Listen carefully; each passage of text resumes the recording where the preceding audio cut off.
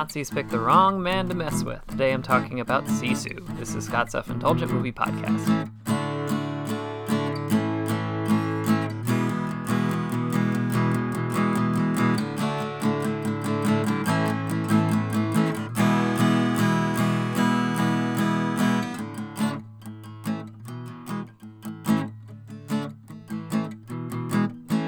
Hello, movie friends. Welcome to Scott's Self-Indulgent Movie Podcast. I am Scott, and today I am talking about an action thriller that comes to us from from Finland, and it is fantastically over the top and bloody. It's has a bit of a Nazi exploitation vibe, which is an entire genre unto itself. You can look it up if you really want to. But if you want to see a bunch of Nazis get killed by a badass old man, then this is going to be your jam. And I thoroughly enjoyed it myself for reasons I'll get into shortly. So without further ado, let's get started. One of the main appeals of action movies is violent catharsis. More specifically, you get to watch despicable people get beat up or killed by a hero who looks and feels like you or represents morality, at least within the movie world. As distinctive as John McClane and Hans Gruber are, one of Die Hard's central appeals is that we have an all-American blue-collar cowboy movie-loving cop taking down a literal foreign-born corporate raider in the late 80s. Which brings us to Sisu, a movie built almost entirely on violent catharsis against Nazis. The film takes place during the Lapland War, in which the Finnish people finally turned against the Nazis and began a violent push to get them out of the country. Germany's response? Go scorched earth on Finland. Trying to keep out of the conflict is Atami Korpi, an old man looking to mine for gold with his horse and his dog. But when Korpi crosses path with a band of retreating Nazis, the Nazis will unwisely force Korpi back into the fray and be forced to deal with a combative force of nature that was trying to leave that life behind. So before I dive into my review of the movie, I want to get into this period of time in history, specifically with Finland. Mostly because if you don't know certain details, it might get a bit confusing.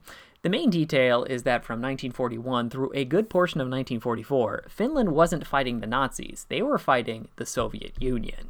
The reason behind this is very messy and lends aspects of Nazi sympathizing and claims of self-defense on Finland's part, but it's important because of something we find out about Korpi. He is a combat legend who earned his reputation killing Russians.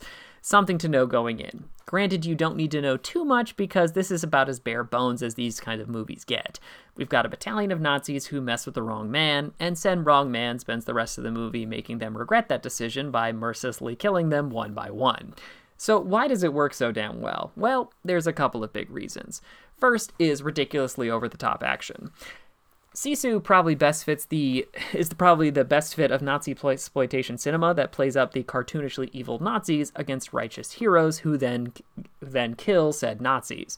And that's the exploitation cinema approach to its violence that makes it darkly hilarious.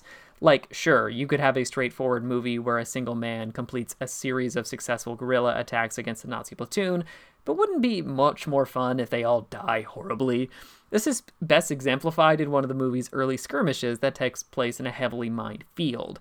So mined, in fact, that a Nazi soldier is sent out to test the area that they mined, by the way, and is blown up by a mine, only for his leg to trigger another mine that also gets blown up.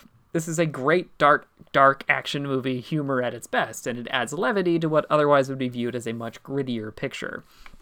It's also a barrage of new challenges and setups.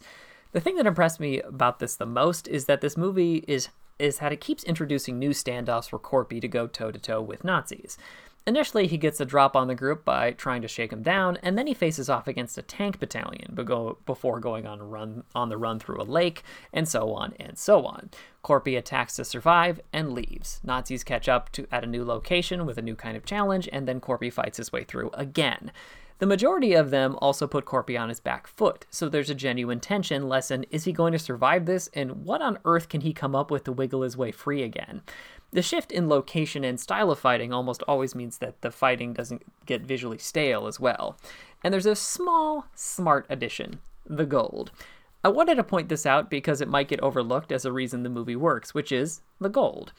When the movie begins, we see Korpi dig up a shitload of gold that he's hoping to cash in and live out the rest of his life on, presumably far away from combat. Why is this so important? Well, first and foremost, it gives the nearby Nazis a reason to harass our hero. He's got a bunch of gold, and they're all about to get booted out of a country and probably in front of war crime tribunals, so they might want to have a gold cushion to land on or to bribe people with. It also gives Corpy motivation, since the initial motivation that made him a warrior, the death of his family, clearly happened years ago. So even when he's tracking Nazis down towards the movie's end, it's more because they stole his stuff versus they're bad guys, which they still obviously are. It's a nice little plot device that drives all of the main characters into collision after collision with one another. The verdict is, it's gonzo fun. Bloody, brutal, and well-paced, Sisu embraces its exploitation roots for a thrilling Nazi-killing ride. 8 out of 10. This has been Scott's Self-Indulgent Movie Podcast. Thank you so much for listening. Don't forget to like, share, and subscribe wherever you get your podcasts. And don't forget to join our Facebook group, Scott's Self-Indulgent Movie World, for the latest reviews, discussions, and more. See you next time, everybody, and stay safe.